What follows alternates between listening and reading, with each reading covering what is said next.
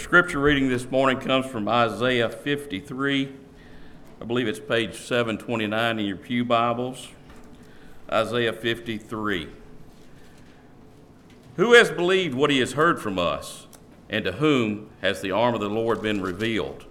For he grew up before him like a young plant, and like a root out of dry ground. He had no form or majesty that we should look at him, and no beauty that we should desire him. He was despised and rejected by men, a man of sorrows and acquainted with grief. And as one from whom men hide their faces, he was despised, and yet we esteemed him not.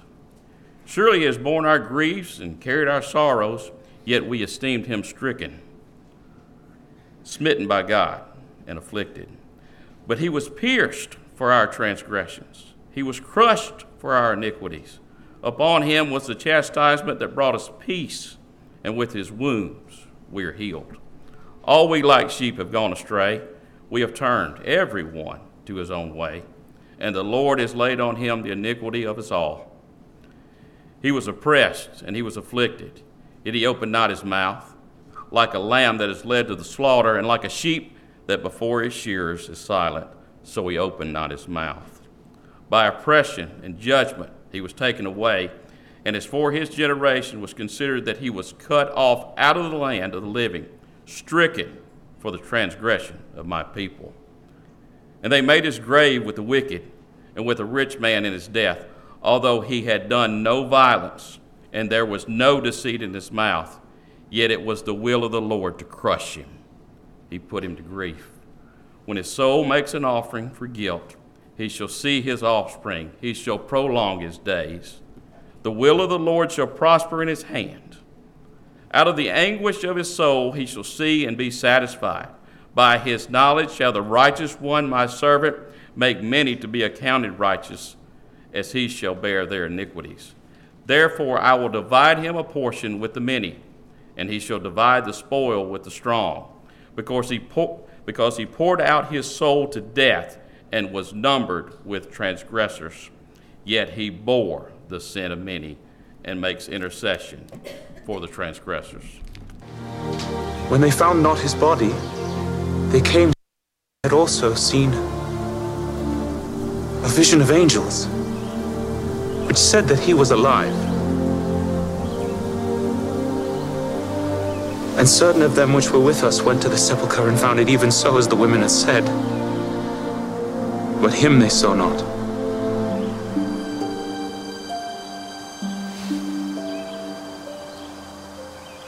O fools, and slow of heart to believe all that the prophets have spoken. Ought not Christ to have suffered these things, and to enter into his glory?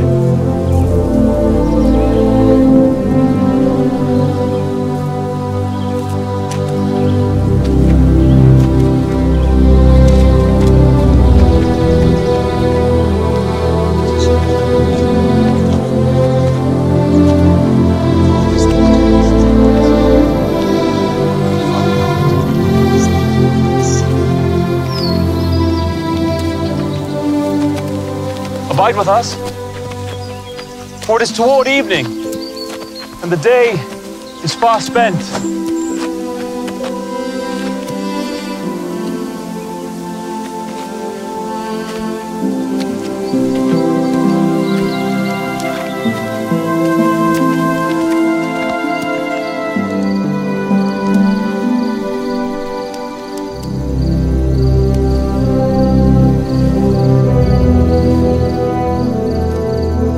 Our Father, we offer thanks for thy bounties. Amen.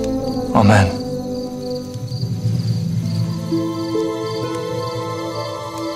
Did not our heart burn within us while he talked with us by the way, and while he opened to us the scriptures? We must return to Jerusalem this very hour.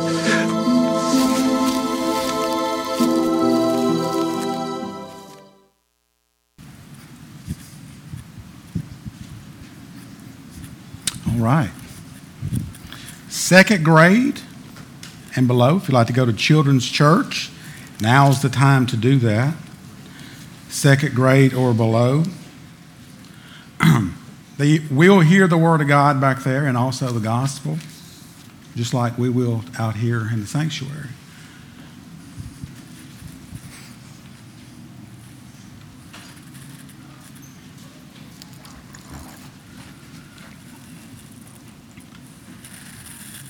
All right. Amen. I enjoyed today so far. I'm going to push this down right here. Had a great Sunday school. I hope if you're not involved in small group, I pray that you do that. It's really hard to be connected as a church and not be tied in with a small group. If you're not doing that, I would encourage you to do that. Love the music today. On that first song, I almost thought we were filming a Gaither vocal video. I could just see them come out, you know. But man, love the music. I love the music that we sing here. It's truth. And it's so refreshing in the world. But I want to thank Shane for allowing me to preach today. My girls asked me this morning, they said, "Are you nervous?" I said, "Well, I'm not. I wouldn't call it nervous. It's almost like when if you've been married, you know, there's an anticipation of that marriage. Of course, when the marriage is over, there's this big, whew. So I'm kind of like that, but I'm fired up. And Shane asked me a few weeks ago would I preach because they were going to be gone. We need to be praying for them. And I said, I will definitely do that. And he said, well, I'll let you know where I'm at in the scripture and you can kind of pick up with there. I said, okay. I said, but can I teach another scripture? Because I was in Luke at the time. I said, this is really doing a work on my heart. And he said, he so graciously allowed me to do that. So before we get into the scripture, we're going to be in Luke 24, 13 through 34. Go ahead and turn your Bibles there. We'll talk for a few minutes before we actually get there. In the Old Testament, what you're going to see, see if this sounds familiar, you're going to see types, shadows, and you're going to see prophecy. As a matter of fact, the men's Bible study that we did several weeks ago, they looked in depth of types and shadows of Christ in the Old Testament. Basically, what that is pictures of Christ in the Old Testament, foreshadows of Christ in the Old Testament. And how I can explain it, I was up pretty early this morning, but if you get out real early and the sun's about to come up, and if you stand on the edge of your yard or standing on the edge of your field, you'll notice that your shadow will be projected all the way across the yard. It'll be just this dark blob. Now, over the years, my shadow has expanded a little bit. So, yes, I have gained a little weight. So I have a big shadow, right? It was small, but it's a big shadow. But there's no definition to the shadow. You just can't tell what it is. You know it's there, but you don't know what it is. As the sun comes up, what begins to happen, the shadow will start to get some definition. You'll start to see hands and ears and the shape of your body. About 45 degrees, you will see, oh, that really looks like me. And then at 12 o'clock, the shadow disappears. And that's what happens in the Old Testament. We see these types, we see these shadows, and when Christ arrives on the scene, we have no longer a need for a shadow because he is here. Reading John 1:29, it says, that's John the Baptist, the next day he saw Jesus coming toward him, and he said, behold the Lamb of God who takes away the sin of the world. This is he whom I said, after me comes a man who ranks before me, because he was before me. You go down to verse 34, it says, and I have seen and I have borne witness that this is the Son of God. So when Christ comes, the shadows have been fulfilled. You know, I know that I've known Rodney Moody for a long time. Some of you know Rodney. I like to talk about Rodney a lot. He's an easy person to talk about. And some of you know him, some of you don't. So if I had a picture and I walked around and said, look, this is Rodney Moody. This is my friend. God actually used him about 30 years ago, lead me to Christ. And you might say, well, Phil, isn't that Rodney over there? Yeah, so why are you still looking at the picture? So when Christ arrives, there's no need to keep looking at the picture, right? Jews, many Jews, if not most today, what are they waiting on? They're waiting on Christ. They need to believe what we're going to talk about today. So we see types and shadows, but we also see prophecy, and that's a big deal. Over 300 prophecies plus prophecies fulfilled in the Old Testament about Christ. Now, I think, at least for me, as I've been studying for several years now, pretty hot and heavy, as I read and study these prophecies that are being fulfilled, it increases my faith. It's actually mind-blowing. And when I was thinking about the title of the sermon, I said, well, I can go a couple different angles. I thought about naming it Against All Odds, or What Are the Odds? Because over 300 detailed prophecies to be fulfilled in one person is all, well, I'm just going to say it. It's impossible. It's impossible. This past week, the odds are not in his favor, by the way, for that to happen. This past week, we went to the beach, and we were there for several days, got to swim in the ocean. It was very, very nice.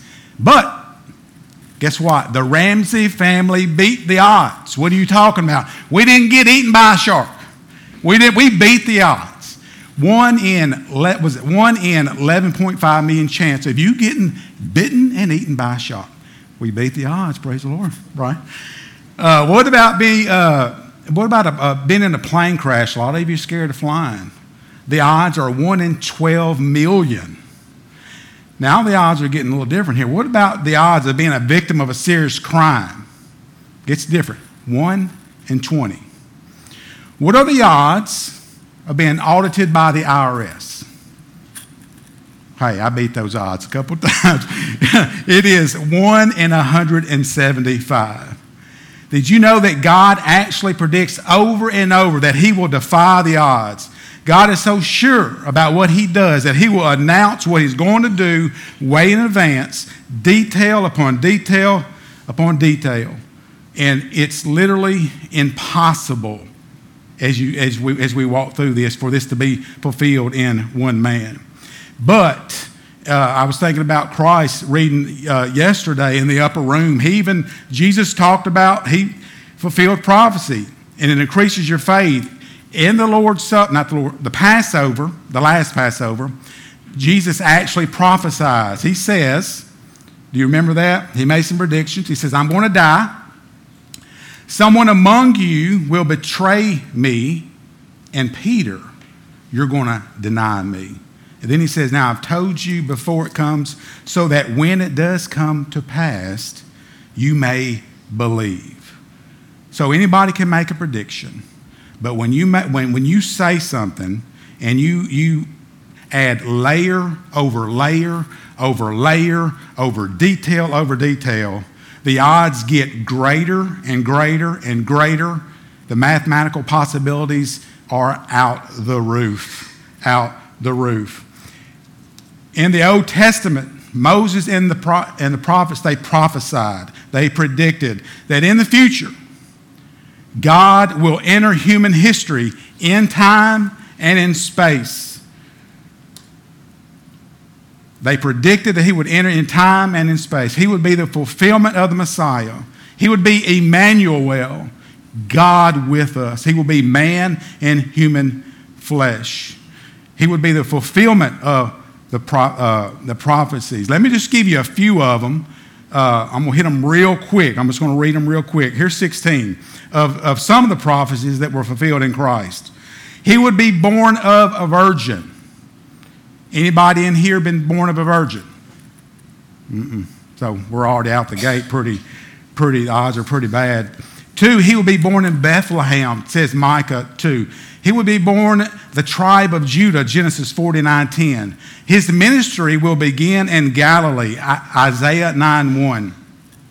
He would work miracles, Isaiah 35:5-6. He would enter Jerusalem on a donkey, Zechariah 9:9. He would be sold for 30 pieces of silver, Zechariah 11:12.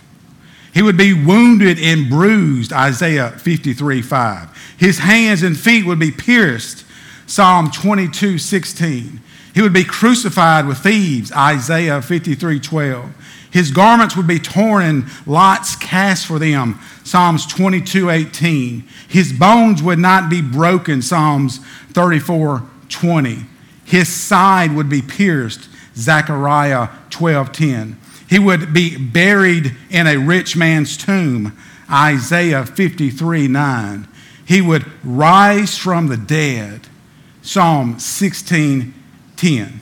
What is the likelihood of just those? Now, like I said before, there's over 300. What is the likelihood of those prophecies being fulfilled in one person? Just to get your mind going, I brought a silver dollar. I called my father-in-law yesterday because I didn't have a silver dollar. This thing's worth more than $1, by the way, right? I wasn't going to give us away, but I was like, it costs too much money. Maybe there's another sermon there, but this ain't it, so I'm going to keep the dollar. But think about this. Let's just think about 8 of those prophecies being fulfilled in Christ. Remember, there's over 300 plus in Christ. This is a common illustration. It's a good one, and it's mathematically correct. If you take this silver dollar and you take the state of Texas, which is a very, very large state, if you put silver dollars 2 feet deep throughout the whole state, then you put a mark on the silver dollar. Put the silver dollar anywhere in the entire state. Then put a blindfold on Chris McWilliams and say, Chris, hey, get on an airplane. You can fly, jump out, blindfolded, land wherever you want to land, walk wherever you want to go. And whenever you just feel led, reach down and just pick it up. And if he picks up the one that was placed in the whole state of Texas, that is the same odds that 8 predictions are fulfilled in Christ. And they just go up from there. For you mathematicians, that's 1 in 10 to the 17th power. So the odds are outrageous. It's outrageous. John 5:39 says, and this is when Jesus was talking to because Jesus is he's all in the Old Testament. He's in the law. He's in the prophets. He's in the Psalms. The whole book is about Christ. And he was talking to the Pharisees in John 5:39. It says, you search the scriptures because you think in them you have eternal life. And it is they that bear witness about me. The whole book points to Christ. 1 Peter 1:10, concerning this salvation, the prophets who prophesied about the grace that was to be yours searched, inquired carefully, inquiring what person or time the Spirit of Christ in them was indicating when he predicted the sufferings of Christ and the subsequent glories. So the prophets, they were like archers. Isaiah, he shoots his prophecy. Ezekiel, Daniel, Jeremiah, they prophesy. They shoot the arrow over the horizon. They didn't know exactly when and where it would land. But here's the deal. Where are you going with this? What's this have to do with the scripture? All 300 plus arrows landed on Christ. Every arrow landed on Christ. And these 2 on the road to Emmaus, they needed to know that. He fulfilled prophecy. They should know that. So, as we walk through these scriptures, this is the first point you need to know. Okay? Only those who understand Scripture can know the truth about salvation and be saved from hell. Only those who understand Scripture can know the truth about salvation and be saved from hell. Therefore, here's your point, write this down. Therefore, the greatest service that can ever be rendered to anyone is to explain to them the meaning of Scripture. Explain to them. And we're going to hit that again in a minute. We're going to see what Christ did also. So you have these two individuals on the road. They're about to enter the greatest classroom ever. Okay? They had a lack of understanding of the Scriptures. That's why they couldn't deal with the death of Christ. They had no place in their theology for a death of a Messiah, and therefore they had no place in their theology for a resurrection. It's not that they rejected the Scripture. It's not because they never read the Scripture. They went to synagogue. They heard the Scripture read. It's not because they didn't believe it. It's simply because they had a partial understanding of Scripture. And let me tell you something. When it comes to Christ, a partial understanding of Scripture on who Christ is not enough. They needed to know. They needed to know. As a matter of fact, as I was thinking about this, you can be doctrinally correct, theologically correct, and simply miss Ephesians 2, 8, and 9. Salvation by grace through faith. You can believe the whole book, every bit of it, but if you miss that, guess what? You will go to hell with your theology intact. You have to get it right. So they had a partial understanding. They needed more understanding. So now let's get to the Scripture. It's Sunday afternoon. It's the first day of the week. Jesus was crucified 3 days ago. We know it's Sunday afternoon because as we go through verse 29, we'll see they urged him to stay with them because it was getting late. So by the end of their conversation, it's already right at nighttime. So let's look at the Scripture. Luke 24:13. That very day, two of them were going to a village named Emmaus, about 7 miles from Jerusalem. Now just notice here, Luke gives a detailed account of these two on the road. This isn't the first appearance of Christ. There was Mary, it was the women, also Peter, he came to them also, but Luke gives us a detailed account. So who is them? Who is them? Well, we don't have to go very far. If you read in verse 9, it says, and returning from the tomb, they told all these things to the 11, and here's the deal, and to all the rest. Okay, so the women, they come running back to where the 11 was, the apostles, the original, minus Judas. And who are the two? They're in the group with all the rest. Now, it was Mary Magdalene and Joanna and the mother of James and the other women with him who told these things to the apostles.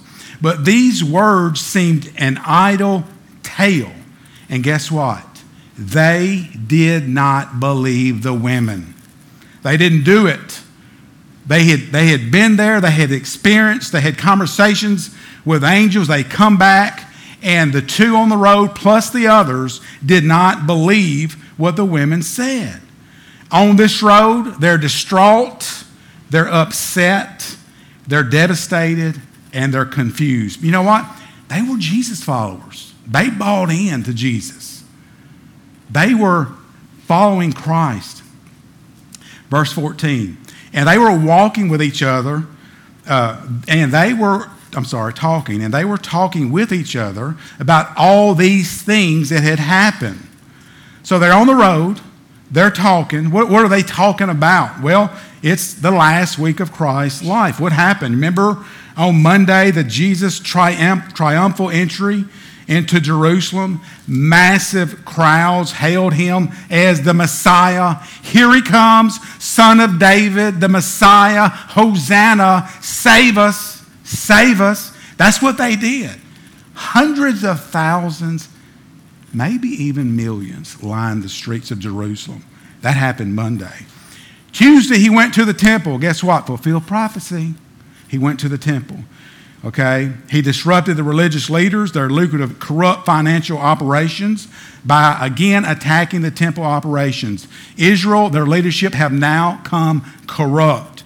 Wednesday and Thursday, he taught the people. He discredited the religious leaders. You remember, they were always trying to trick Christ. All the crowds were looking, and they're walking up to Christ, and they're trying to trip him over his words. They're trying to discredit him in front of the people. And then came the shock of his arrest. He was arrested. He was taken into fake court, actually many trials that night. They accused him of crimes that he did not commit. They beat him. They crucified him, and they buried him. And the one that these two people on the road put their trust in is now dead. He's executed. They were devastated. Verse 15. While they were talking and discussing together, Jesus himself drew near and went with them. They were talking and discussing, just back and forth. If you look at the original language, it's kind of like a ping pong, back and forth, back and forth, back and forth. They had just lived through this traumatic event of their Messiah and prophet was crucified on the cross, and they were discussing this. It just didn't make any sense. I know personally I can relate to that. I bet you can too. Many times in my life, and I know several, or well, two in particular, of getting a phone call one day, and on the phone call the person said, "They're gone. They're dead." And then they explained to me what happened, and I said, "I don't believe it. It can't be true.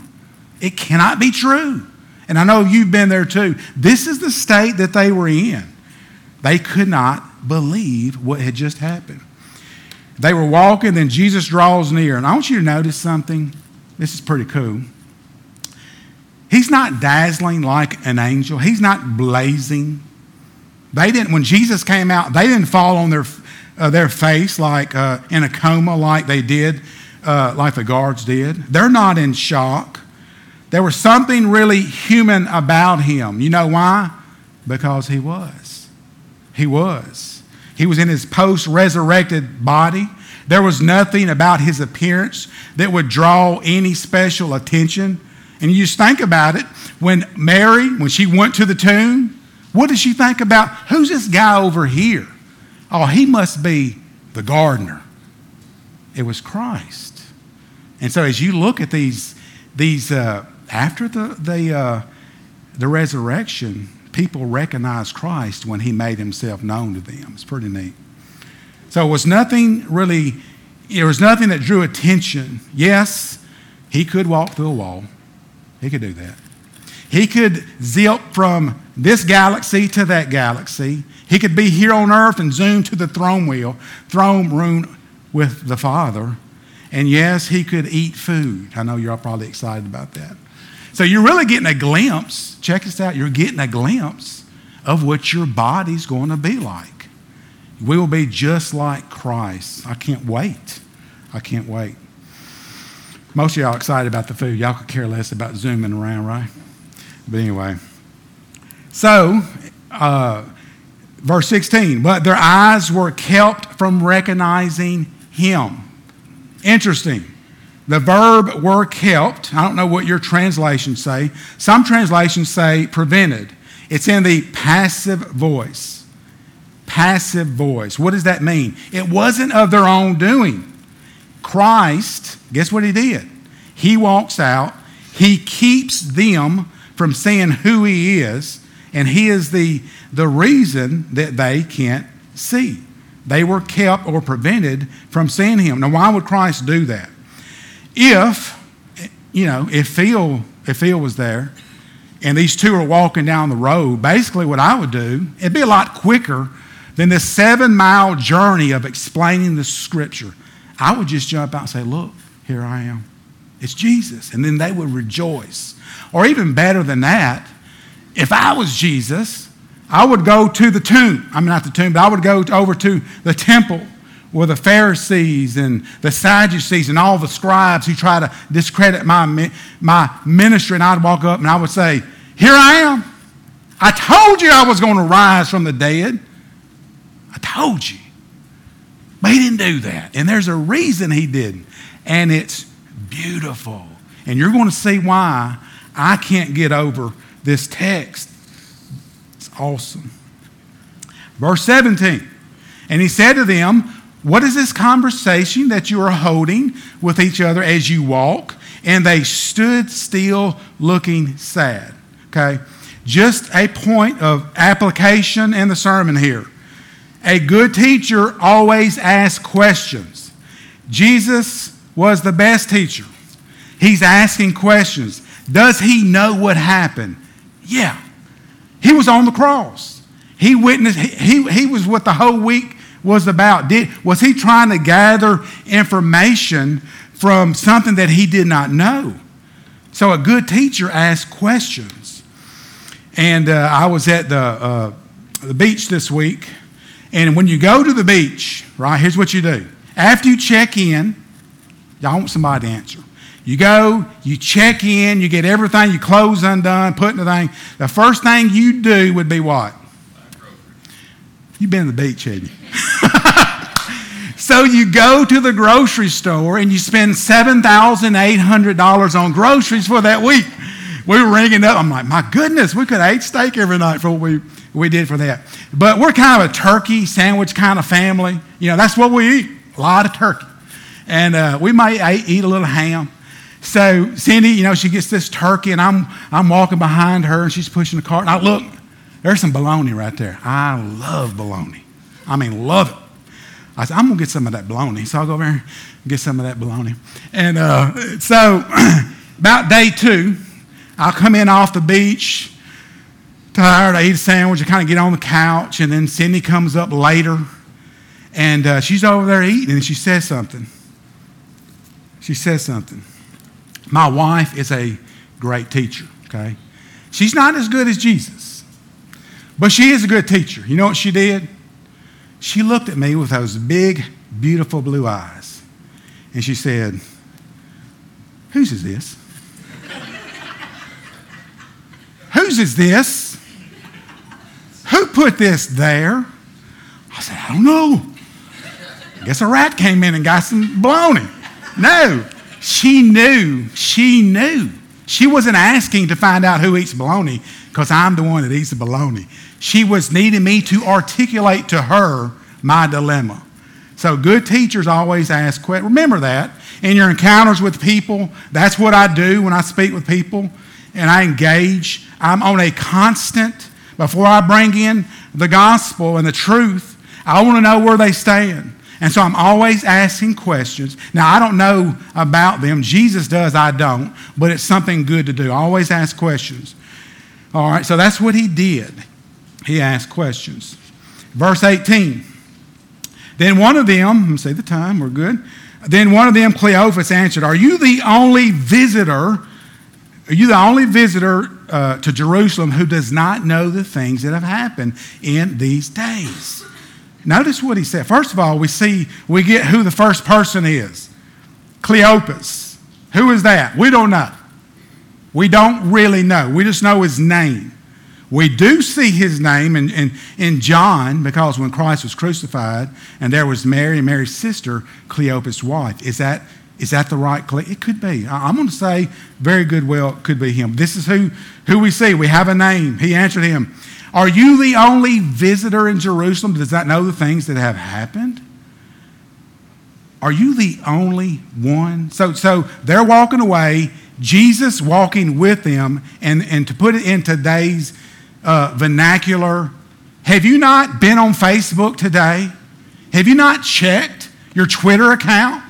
Have you not seen everybody's Instagram story of what happened that day when they crucified Christ? Where have you been? Where have you been? I'm going to tell you something, folks. When Christ comes into Jerusalem, I don't think we understand. He did not enter a side street in Jerusalem and there was 30 or 40 people and he's riding a donkey. It was untold hundreds and hundreds of thousands, maybe millions, as he comes in. And they ended up killing him. I mean, it's like, if you think about 9/11, everybody knew about 9/11. The same thing.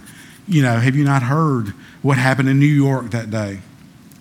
Verse 19, and he said to them, What things? And they said to him, Concerning Jesus of Nazareth, a man who was,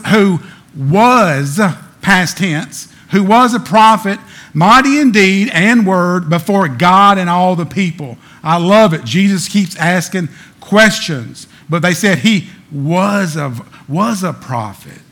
What does a prophet do, man? He spoke for God. They believe that. They believe that Christ spoke for God. Deuteronomy 18:18 says, I will raise up a prophet from among their countrymen like you, and I will put my words in his mouth, and he shall speak to them all that I command him. Their hopes were high, but their prophet was dead. They were right to believe he was a prophet. He is a prophet. He's so much more than just that, though. It says he was mighty indeed. If you read the whole book of Luke's record, what do you see? Healing after healing after healing. If you put in Mark, Luke, and John, it all adds up. His whole life was giving sight to the blind, healing deaf people, giving a voice to the mute, feeding multitudes. He was mighty indeed. There was no denying that.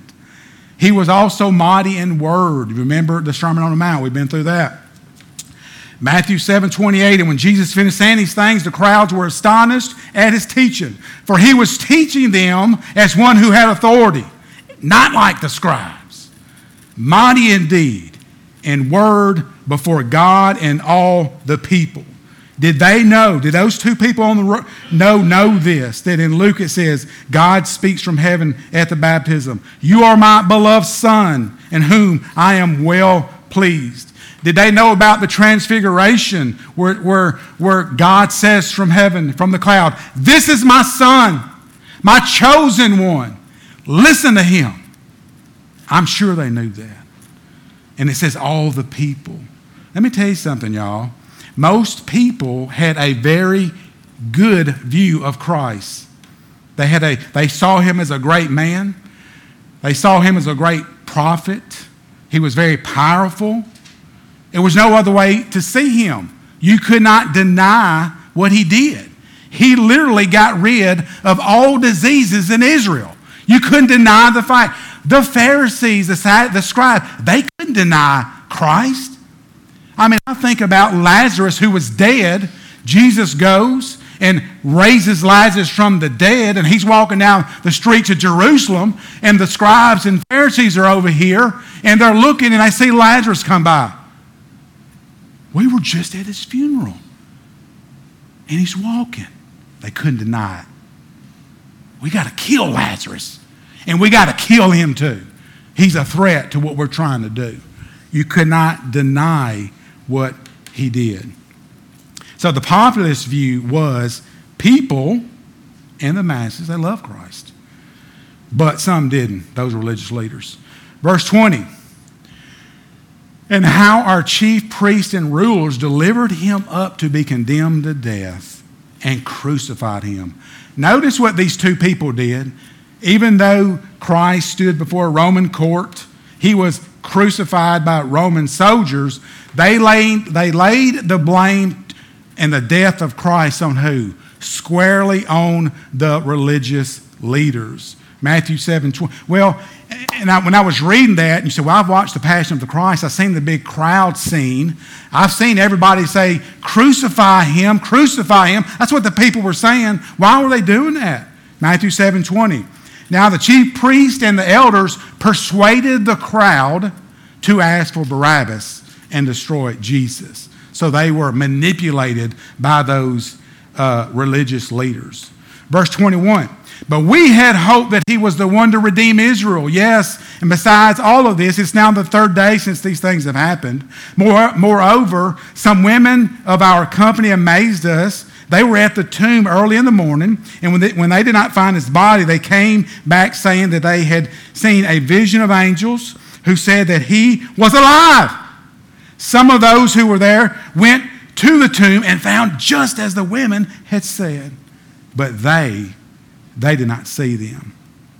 So they had hopes of redemption, but their definition of redemption was skewed.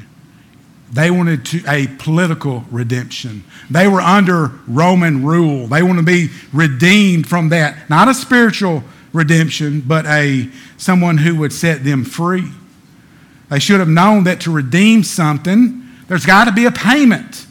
The whole sacrificial system pointed to that. They should know that. Hey, they just left Passover, but they had no theology for that. They had no room for a Messiah that would die. Verse 24. Some of those who were with us went to the tomb and found it just as the women had said, but they did not see them. Those were Peter and John. You remember that? They actually confirmed what the girls said. They should have believed that. I mean, they were right on that. Why couldn't they be right on the rest? They should have believed that. They were just like doubting Thomas. I got to see them. It's the third day. Yeah, we do know that he said he would rise in 3 days. I don't know what all that means, but it's already the end of the third day. Where is he at? He's nowhere to be found. If he did rise, he would be here, and everybody would see him. And then Jesus said in verse 25, and he said to them, O foolish ones, slow of heart to believe all that the prophets have spoken. Was it not necessary that the Christ should suffer these things and enter into his glory? And beginning with Moses and all the prophets, he interpreted to them all the scriptures, the things concerning himself. They needed more information. They needed to know that Jesus rose. This wasn't plan B, this is plan A. They needed to know that he was alive. And then the good teacher does what a good teacher will do. He rebukes them. He rebukes them. O foolish men, slow of heart, and all that the prophets have spoken. Notice the word all. All that the prophets have spoken.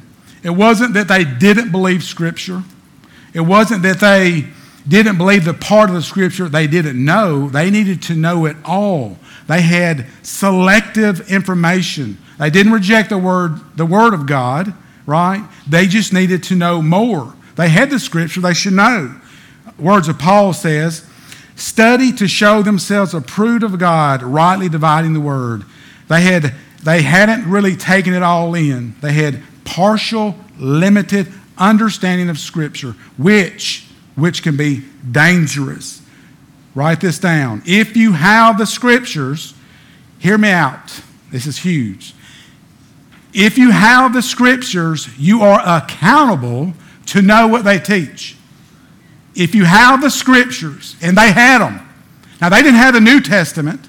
They had the Old Testament. And they were accountable to know the Scripture. Think about us. We got it all, right? They were right on the money in what they believed. Jesus is a redeemer. He is a king. He is a ruler. But they just didn't get the part or accept the part that he must suffer and die. So they neglected all. Now, how do they do that? I don't know. You know, I don't think Isaiah 53 is big on the reading list today in Jewish synagogues. But they neglect Scripture. They look over the part that he must suffer and he die. All right. And beginning with Moses and all the prophets, he interpreted to them in all the Scriptures the things concerning himself. What did he say? We don't know. So he's walking on the road. They have articulated their issue. He begins to teach. What did he say? We don't know, but we have a good guess. He might have stated in Genesis 3:15, he might have told him, do you not know that Christ was the wounded seed of the woman who crushes the serpent's head?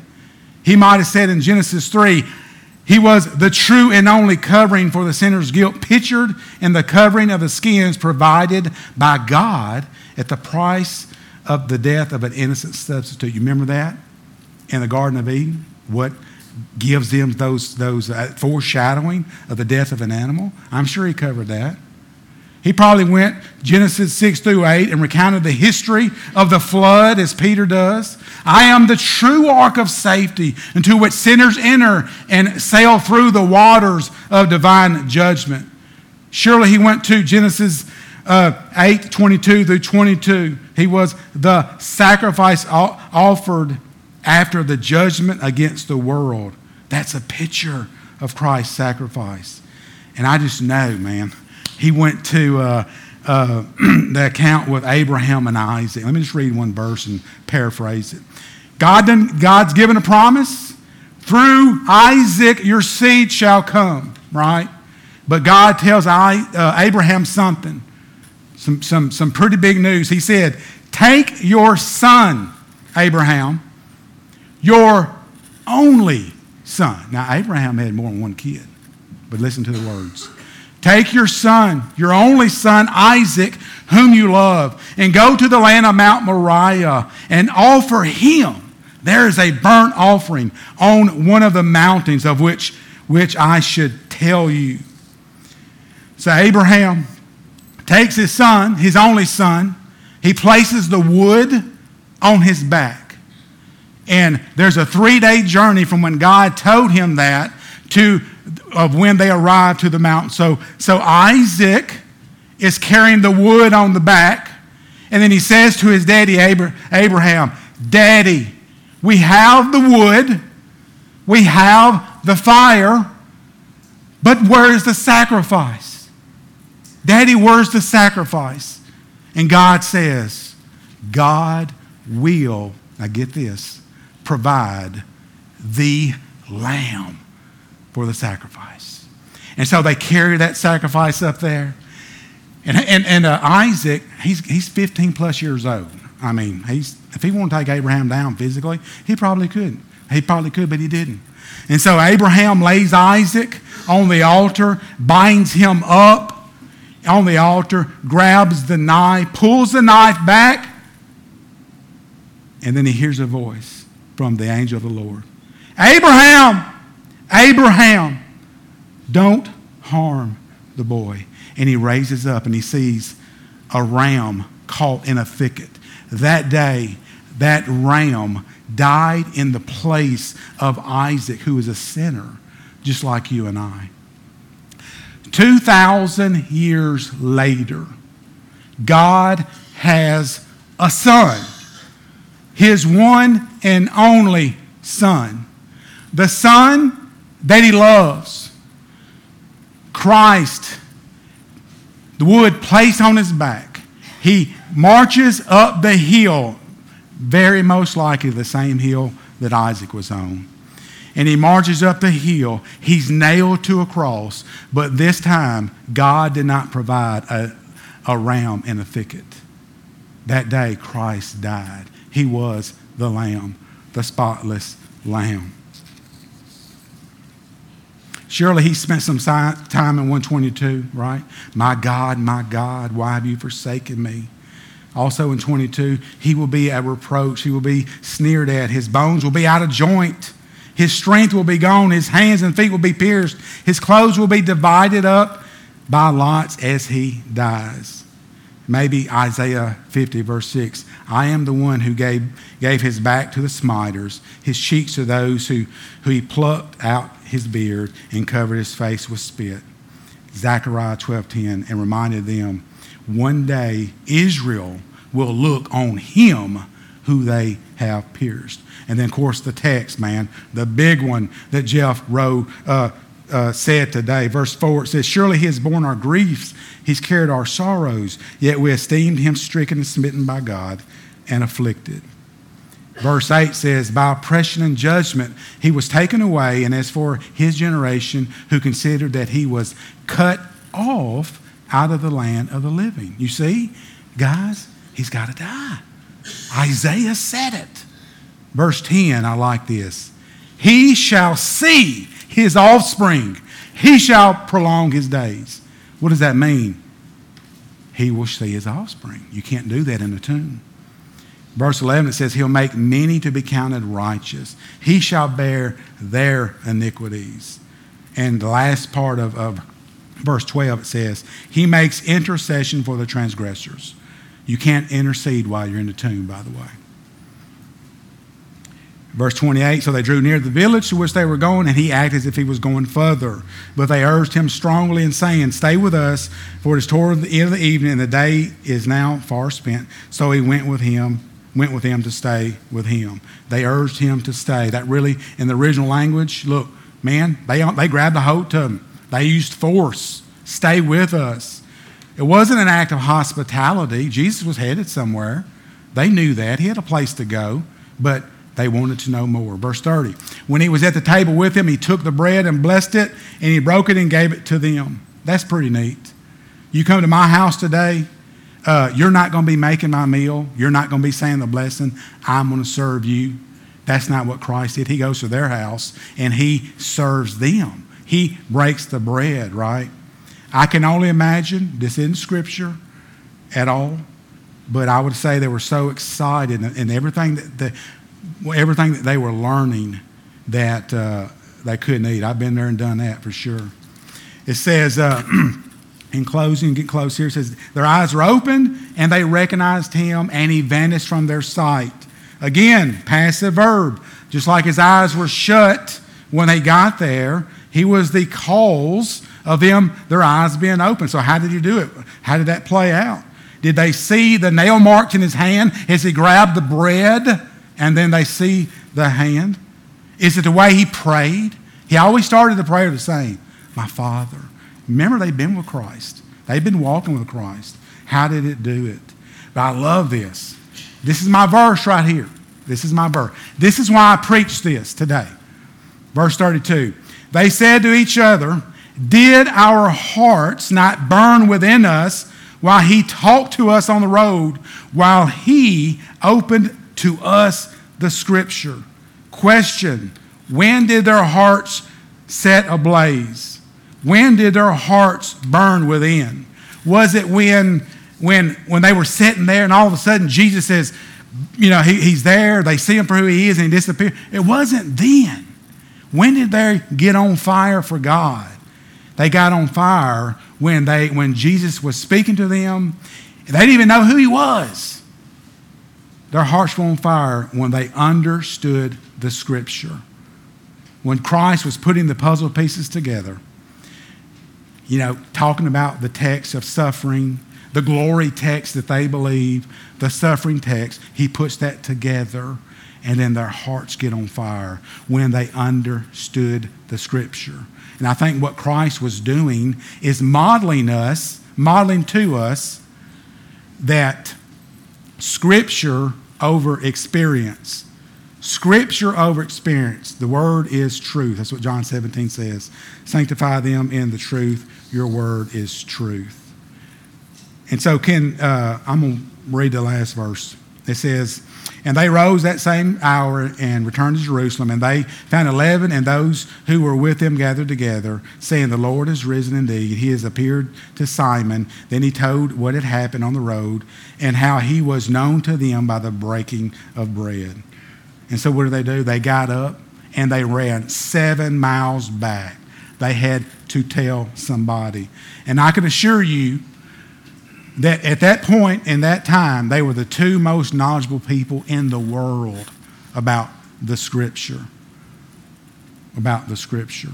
So what is the application for us? What is the application here in closing? For the believer, those who have been born again, born twice, those who have repented of their sins, who have trusted Christ, the evidence that this transaction of a new birth has happened, and they're following him, what is the application? Don't be foolish. Don't be foolish. Look, we have the Scripture. We have the Scripture. Don't neglect parts of the Bible. I've been in sermons before years ago, praise the Lord, not here, that the pastor would read, hey, let's look at verse 1 and 2, and then skip down and read 6 through 8. I'm like, what's up with that? And I go back and I look at those verses, I'm like, that's why don't neglect the Scripture. He didn't believe what it said. Stick to it, believe it. Don't just focus on the good stuff. Everybody knows John 3:16. I don't care if you're saved or lost, you can quote that. My question is, can you quote Psalm 5 and 6? This is the Lord. The boastful shall not stand before your eyes. You hate all evildoers. You destroy those who speak lies. The Lord abhors the bloodthirsty and deceitful man. Theo, are you telling me that God hates sinners? I didn't say that. He said it. Don't neglect the Scripture. And when you put these puzzle pieces together, how God can love and also hate at the same time because He's a holy, righteous God, guess what? Your heart gets on fire. Your heart gets on fire. Years ago, somebody sat down with me and taught me the Scripture. This is how you study. This is what it says. This is how you study. Now check it out. And then for years, I just couldn't sleep at night. The Word over and over in my mind. All right. One more thing. The best thing you can do as a believer, explain Scripture to somebody else. Application for those who have not confessed Christ, repented, and following Him. Don't be foolish. Don't be foolish. We talked about all those prophecies being fulfilled. There's several yet to be fulfilled. And if he was right on 300 plus, he's going to be right on this next one too. I am coming back to get my people. Who are his people? Those who trust Christ. Those who believe on him. And the evidence they do, they follow Christ. He came. He lived. He fulfilled Scripture. He was hung on a cross. He died. They buried him. He rose from the grave. He's alive. He's alive. Believe that. Trust that. Trust it. Confess that. And follow Christ. If you hadn't done that, look, today is the day. I believe it, Phil. I believe every bit of it. I believe the law, the prophets, and the Psalms. I got it. I believe it. And I'm good with it. Well, if you believe all of that, you have something in common with one more person. His name is Satan. He believes that too. So what separates you from what Satan believes? There's a difference. Do you follow Christ? Have you trusted him? And do you follow him? If you haven't, do that today. I like what Shane says, I'll be the last one to leave. I'll be back here somewhere. Come see me or see one of the brothers or sisters that are here. And you're not promised tomorrow. You're just not. If you stand before the Lord today, you cannot say, I didn't know, but I heard what Phil said, but, and it's too late. It's too late. Today is the only day. This breath is the only breath that you have if you have not trusted Christ. So do that today, okay? I'll be in the back here. Chris, had a great week, man. I love this Scripture. I pray that study this more. We just scratched the surface. And let's keep praying for Shane and those. And I know they've been preparing to share the gospel with folks. That's a good thing. So, Chris, close out in prayer. And we'll see y'all next week. Y'all pray with me. Father God, I just want to thank you for this day that you've given us, Lord. Thank you for providing Phil to open the Scriptures up to us, Lord. I pray that if there is anyone here, Lord, who, like Cleophas on the road to Emmaus, whose eyes were open today, Lord, I pray that you not let that person rest, Lord, until they get it right with you, Lord, and that they believe on you, Lord. I just pray for all the fathers today, Lord. Just give them grace, Lord. Give them discernment to be godly fathers, Lord, that we may lead our families. All this I ask in your name.